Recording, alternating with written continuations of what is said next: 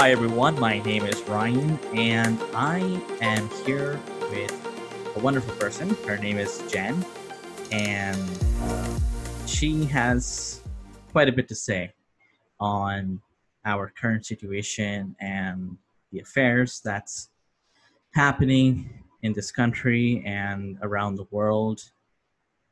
So, Jen, it's really wonderful to have you here, and thank you for taking the time to share your thoughts. So we're here with Jen here.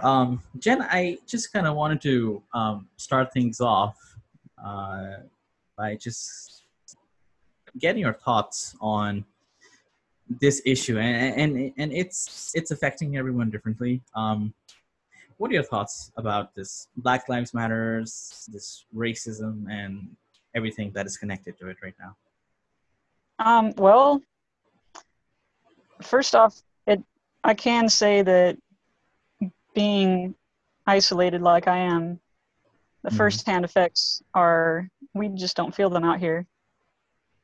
And but there's social media, and so obviously we're aware of what's going on. Mm-hmm. But then you go out in public, and everything's pretty much the same. Everybody's just chilled. There have been a few protests. Little Rock had some protesting, and Hot Springs did. Those are my two nearest cities. Mm-hmm. Um, but as far as I know, they didn't. They didn't. They were just nice, peaceful protests. And it takes a lot for upheaval to reach out here because we're so rural and it's such a conservative area. Although there is a lot of diversity in Arkansas, Mm-hmm. it's still very conservative. And that was one of the reasons I chose Arkansas, is because it's relatively untouched by the problems that are out there in the world, and I wanted a place where I could raise my child, where he would be somewhat sheltered. Mm-hmm. But I don't want, having said that, I don't want him sheltered from the truth Mm-hmm. about race and Mm-hmm. the fact that the world isn't necessarily a fair place. And I do want to, I want him to be learning about that as appropriate to his age level, from the beginning. Right. So to that end, I intend to have him let him have a social life where he gets to be with all kinds of people. Although the whole coronavirus thing is kind of stunted that to a degree. But anyway, yeah. So personally, not affected very much. My Black friends here in Arkansas, I haven't even noticed that they're saying much about it. And so I kind of try to follow their lead. I see. Uh, Okay. but I do have, I definitely feel sympathetic and solidarity with the struggle. Mm-hmm. So, I mean that's quite interesting to know actually. That you guys um, are it's basically not really touched or hasn't affected you guys as much as the rest of the country. So, would you say that this issue is it's just being blown out of a proportion, or is this is this real? Or, I mean, because I personally feel that the way it is happening now, I think the underlying messages people are saying enough is enough. Do you think that's appropriate, or you have some other thoughts on that? Oh, I absolutely believe that this has been a long time coming, because there's just systemic unfairness, and the longer that goes on, the harder it's going to be to reverse it. Just like, I mean, that's how nature is. I Mm-hmm. often see the connections between culture and nature, and if you push against what is natural for long enough, it's the fallout's just going to be that much worse when you let go, like when you try to fight the weeds instead of working with nature so that they don't want to grow in the first place. It's hard to make an analogy off the top of my head, but my gardening friends will understand me. Anyway, back to the point. I have a lot of, I think ideologically, I would consider myself an anarchist, and having researched that sort of way of thinking, the anarchists are really kind of on top of their game as far as pointing out inequality and unfairness and wanting to rectify it, at least the ones that I've listened to. Okay. And so I've been aware of this before Black, I would say about 10 years. I've been kind of paying more attention to what's going on in other communities than my own. Like, I'm white, was raised conservative, right. Was very sheltered, Christian, fundamentalist Christian, very sheltered. And if I may go on, like, this is what I really want to talk about is my gratitude toward the people in my life who have kind of helped me see beyond what I was told as a child growing up, both by my culture and by my family. Okay. And so there's a couple of people that I want to talk about. Sure. And the first one is my best friend. When I was 12 years old, I moved to a new school, and like 7th grade is not the time to be moving to a new school.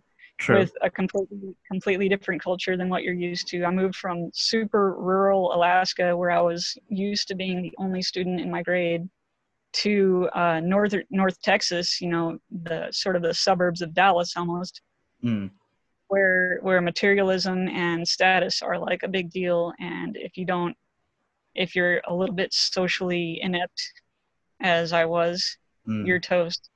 And so that was eye-opening for me all by itself, in that I developed empathy for people who were rejected by their society. But also that year, I became friends with a Mexican, and I won't say her name because I haven't asked her about if I can talk about her in public. But right, became best friends with a girl who was born in Mexico, and I didn't know it then, but she wasn't a citizen, and that was like something she was dealing with all the time. She would go and spend all day standing in line at the immigration center trying to become legal.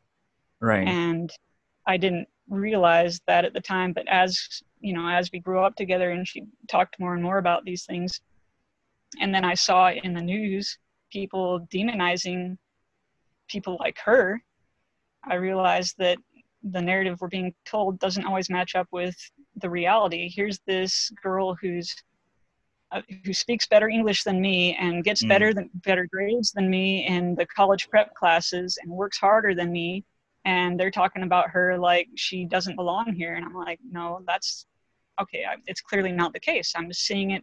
My experience isn't matching up with what I'm being told. And so that was the first little bit of my eyes opening to others having a different lived experience from me, and how it doesn't always match up with what you're told.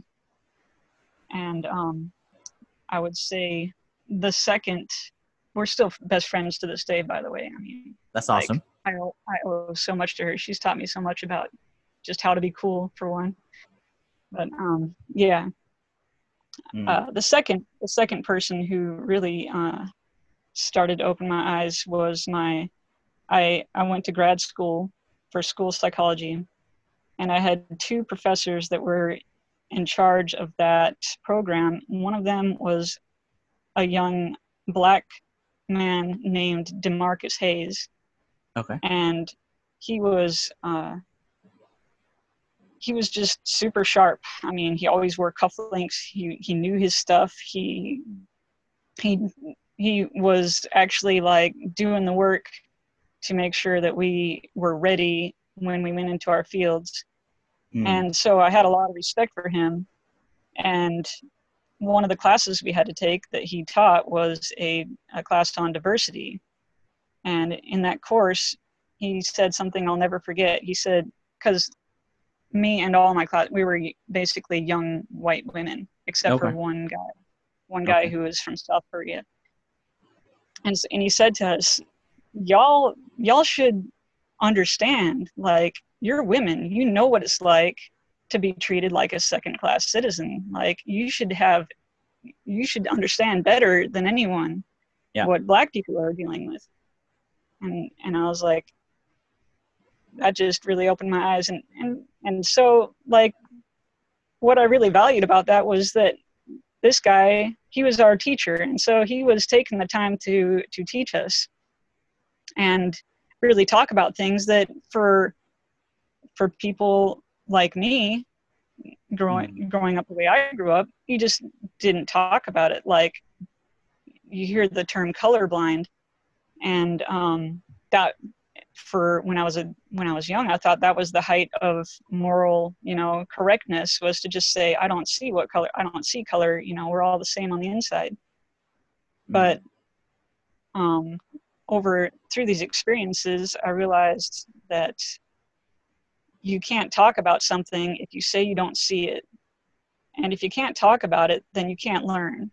True. And so he was really helpful in that regard, because he was willing to talk about it and say it like it was. And he wasn't like super political or anything. He just told us about his childhood and the things that we were going to encounter in the course of our work. I did work as a school psychologist for 2 years before I quit because it was soul sucking. But the things he taught us were definitely necessary. And if I can ramble on just a little bit further, after I was a school psychologist and quit and ran away to be a beekeeper, I started dating a guy who was an anarchist, and we had some debates, and I started, sort of looking into that and learning, and it led me to the thought, how many other things do I not know? How many other people do I just assume I understand instead of actually going to the source? Because, like, you make assumptions when you hear the word anarchy. You assume, lawless criminals that just want to run around and break stuff or something. Right. Mm-hmm. That's not what this guy was. He just, didn't want people telling him what to do, basically. He didn't want to have to fit in just to survive. But he didn't want to break the law either. And so anyway, as I was looking into that, I asked myself that question: what else do I not know? And this was when I was starting to, social media was starting to be a thing. And so I got an account on Tumblr and just started following all kinds of people, like Muslim, gay, trans, Black people, just people that I didn't know any in real life because of where I live. And, I don't live in a city. I've always lived in rural places. And so a lot of people I just haven't had the opportunity to befriend, much less, hear their stories. And so I started following accounts of, people different from me, and hearing in their own words what they were going through, their experiences. And I got to say, I am endlessly grateful for the people who are willing to put their stories out in an online medium and just share it with the world, like deeply personal stuff. Because I don't do that. I can't. But I feel like maybe you're doing it now. Well, yeah, but I would really like to put the focus not on myself, more on the people who have put themselves out there, in order that I, a country bumpkin, conservative little sheltered kid, can learn about the world and not be such a dork, and not be a jerk as well. Mm. So these people, that's where I really started to learn about the Black, you know, the Black Lives Matter movement. Shortly after that, I think was when, a couple of years after I started getting into that, was when Mike Brown was shot and killed. Oh. And I found that my perspective was so different from my family's at that point that we really started to have some arguments. I But see. I don't regret it. I just feel like I um, you hear all the time people saying it's not the job of Blacks or people of color to educate white people, but some of them are out there doing it anyway, and these are the people to whom I'm grateful, because I wouldn't have been able to educate myself if they hadn't put that information out there. Mm. And I'm not saying I'm educated, I'm just saying that, like, if you really want to, if you want to know, don't just assume you know based on what people are telling you. Go find the people who are living it and listen to them. Mm. Yeah, that's extremely important.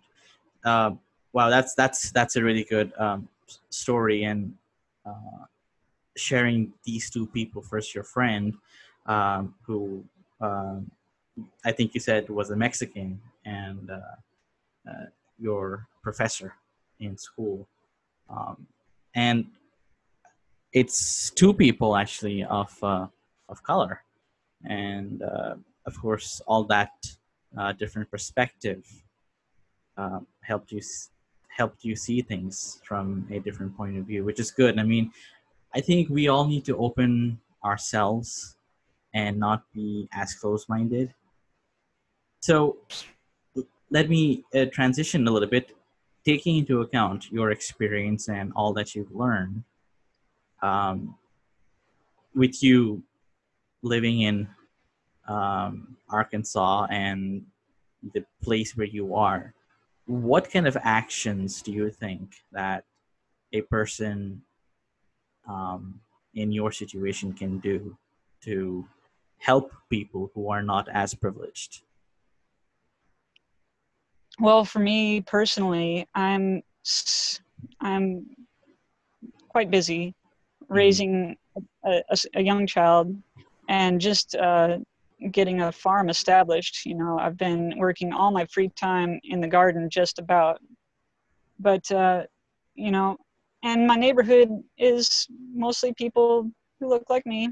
Mm. Some different worldviews, but we're out in the country, and my neighbors are all white, which is Okay. fine. But that said, I've it is one of my goals to, uh, once I'm getting a surplus of food, Mm. I've got planting fruit and nut trees, and um, once I can get to the point where I'm actually producing more than enough for my family, I would dearly love to share a lot of the surplus with local communities, food banks, and just get people eating healthy food, because that's like another passion of mine. Mm. I just the food we're eating is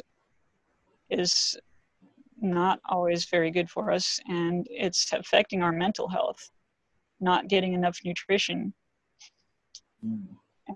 and so there's that. Like, that's what I want to do, which Mm. is very small, I think, in the grand scheme of things.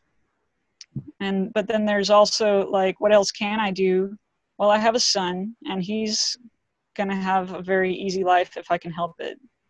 Okay. But I don't want him to assume that that's, you know, just a given for everyone that he meets. Mm-hmm. And so I want him to be involved in both sharing, but also I don't want him to just be like, uh, you know, going and handing out food and feeling good about himself and then going about his day. Mm-hmm. I want him to have friends from all walks of life. Um, And so, once coronavirus is less of a concern, Mm-hmm. he's going to be going, we're going to be, having going to social situations where he's not the majority. You know what I mean? Mm-hmm. I'm going to tell you, there's something I think that was just kind of like the universe or God or whatever you believe in. Mm-hmm. I personally believe in God, but I think it was sent my way. My son and I were eating at a little outdoor pho restaurant in Texarkana, which that Texarkana has a pho restaurant is pretty rad Okay. considering. Okay. So I was excited about it, and we were eating there. It was their Mm-hmm. first time there, and we were the only people there. And this older black guy comes up and orders his food, and then he strikes up a conversation with us because we're all just sitting on the porch. Right. And it turns out he is I don't know if pastor is the word, but he's well known to a lot of the Baptist churches in Hot Springs, and Okay. I hadn't moved to this area yet. I was still living in Hope, Arkansas. I But see. we just moved up. We just moved up near Hot Springs, Arkansas, and we didn't have a church picked out or anything. And anyway, long story short, he invited us to come to any of the churches and mention his name, which was Wayne Thrower, Okay. and let them know that he sent us. And I thought, I feel like I should probably take him up on that offer. Okay. And so, when church is actually a thing again, I think that's what I'm going to do, and let my kid go to church and see that side of life, so that when he starts hearing these stories from the media, he'll have something real to compare it to. And he'll be like, no, dude, my friend, I have lots of black friends. They're not like that. Or, or Mm-hmm. maybe, yeah, this is an issue. I hear about it. I see it all the time with my black friends. We need to Mm-hmm. do something about it. So that's my hope for him. I think that's a very good hope. It's the way that you are. I mean, the impression I'm getting is that the way that you see the world is um, a, a sense of hopefulness that we continuously move in the direction of positivity and equality. And I mean, you also mentioned also that we have a mental health issue or a mental health crisis, and Absolutely. this is again, this is just my opinion, but maybe I can hear your thoughts on this. But this whole Black Lives Matters and racism, that's the issue which is front and center. But in my opinion, I think it's basically also bringing to light the other issues that we're facing, such as um, systemic depression. I mean, how many people are depressed in their lives? And A um, lot right now. yeah, and then you have um, the the drug issue. I think a lot of people are a lot of young people, I would say, and maybe even the older ones, like say for example our veterans, taking fentanyl, and Yeah, well, that's people who have lost their jobs, that's going to be a problem even more than it was. there you go. Yeah. So I was thinking that everything is all interconnected. What are your thoughts on that? Yes, 100%. That is, I think, one of the driving understandings in my mental, map of the world is realizing that if you pull on a thread, the whole picture is going to move. You can dive deep into one topic, Right. and that's when you realize that it's connected to all the other topics. But you don't necessarily realize that until you dive deep into something. Right. And but yeah, like the food is connected, the pharmaceutical industry is connected. A lot of the depression is a side effect of the pharmaceutical products that we're being given. So And true. so you have poor nutrition and maybe over medication or bad choice of medication. Mm. And then systemic problems of poverty and or joblessness and homelessness and oppression. It's, I mean, I understand why people are depressed. Yeah, I would even go as far as to say that we have a morality issue in our own world right now. Um, uh, Maybe people don't know um, how to view their own moral sense. For example, if I were to say, let's say a person gets married, I mean, their first thought is, let's get the prenup, then let's discuss marriage. So I'm like, you're already preparing to divorce, or you're already preparing to split yourself before getting married or coming together. And uh, the issue of family, I think, is being attacked. Like, um, I think now there are, I mean, maybe not the majority, but I think there's a strong number of people who are in broken homes or they come from broken homes, and Yeah. that's another problem. What do you think? Well, to go back to the whole prenup thing, I think that uh, that somewhat speaks to what I think is the bigger immorality we're seeing Mm, nowadays, which is the love of money before all else. And you can't love both God and money. You've got to choose one. And whatever you believe God is, mm, God could be your fellow man or the creator of the universe or just that which holds us all together and leads us toward the light. mm, You can't love that and love money at the same time. Money is useful, but the minute the minute you care more about that than your relationships, you're gone. I mean, you're going in the wrong direction. And I think that that's what we're seeing. That's one reason, one source of all this systemic mm-hmm. um, unhappiness is the people at the top. I They love that care more word, about the money. systemic They care more about unhappiness. the I love money. that. Um, pulled that one out of my. But yeah, the people at the top, from what I can see, most of them end up choosing money over their fellow man and their relationships and their constituents. And Mm, so we have this, uh, billions and billions of dollars being given to the stock market. And while the people suffer and commit suicide and turn to drugs and alcohol and lose their homes, and all this that's going on just in the past few months. I mean, it's been going on slow burn for a long time. true. Some communities would say forever, Mm, but now with the coronavirus, it's just been kicked into hyper gear, and it's clear for anyone to see where the priorities are.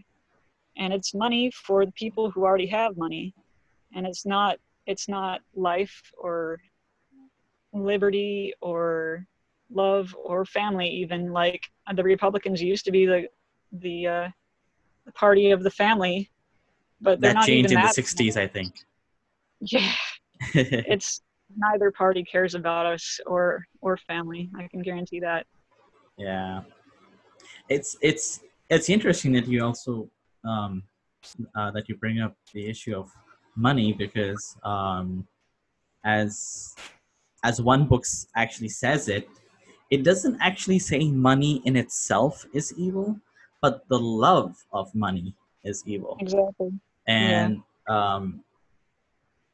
it it all comes down to this: um, are you selfless or are you selfish? And I think a lot of people are very self-focused. I mean, it's good to be self-focused in some aspects. Like, you need to take care of your health, you need to ensure that you are doing well in your vocation or whatever it is. um, but when you take care of yourself and you apply or you bring money into the picture at the expense of another person, that's where things really go haywire. Yeah, I would agree with that. Yeah, yeah. So, if you were to say, if you were to say just one solution in terms of, like, what is the first step we need to do to reverse this really horrible direction that we're going into? Well, first you have to define we, because some of us have a different duty, I think. Mm-hmm. So we, being me, myself, Mm-hmm. I would say the first step is to listen, because that's what's worked for me. That's, you can't learn if you don't listen. And Very I true. don't, being that I've had a very fortunate life and I've been given everything, um, I can't say what is needed because I have everything I need to Mm. give. You know, I need to share my good fortune Right. and do my best to pay it forward. But how to do that, you know, uh, I feel like I just need to listen and go from there. Mm. Yeah, I think that's a very good answer. I mean, even if you like, even if a person doesn't know the answer or he or she is confounded as to how to tackle that situation, if they just say, "I just need to listen and I need to hear what the people around me are saying and the people who are affected, I need to hear what they're saying too." So I think that's really wise and um, definitely um, step one. I think, I mean, you first need to understand, and extremely good. I like that. I like that a lot. We just need to listen. So okay, so that's step one, and that's actually good. Um, Considering all this, if you were to just say, like, just one sentence or maybe a couple of sentences to someone and they do not hear this entire conversation that we've had so far, but let's say that they only listen to this particular piece or section, if there's one thing that you want to tell someone who is listening to this right now, one important aspect of whatever it is that you feel or believe, what is that? Um, I would say don't assume you know anything until you've spoken to the people who have actually lived it. Mm. and and maybe don't be so firm in your opinions about things, because it's very easy to be wrong. Yep. Admitting that you're wrong is usually the first step, right? Yeah, sure. I've had to do it enough times. Yep. My husband will tell you. Yeah, that's true. Marriage is one thing where you have to admit you're wrong on many aspects. I've done that. My wife keeps winning arguments, not because like she wins it, but she just has a lot of common sense, and sometimes I don't. But yeah, so that's great. I think this was a really wonderful conversation.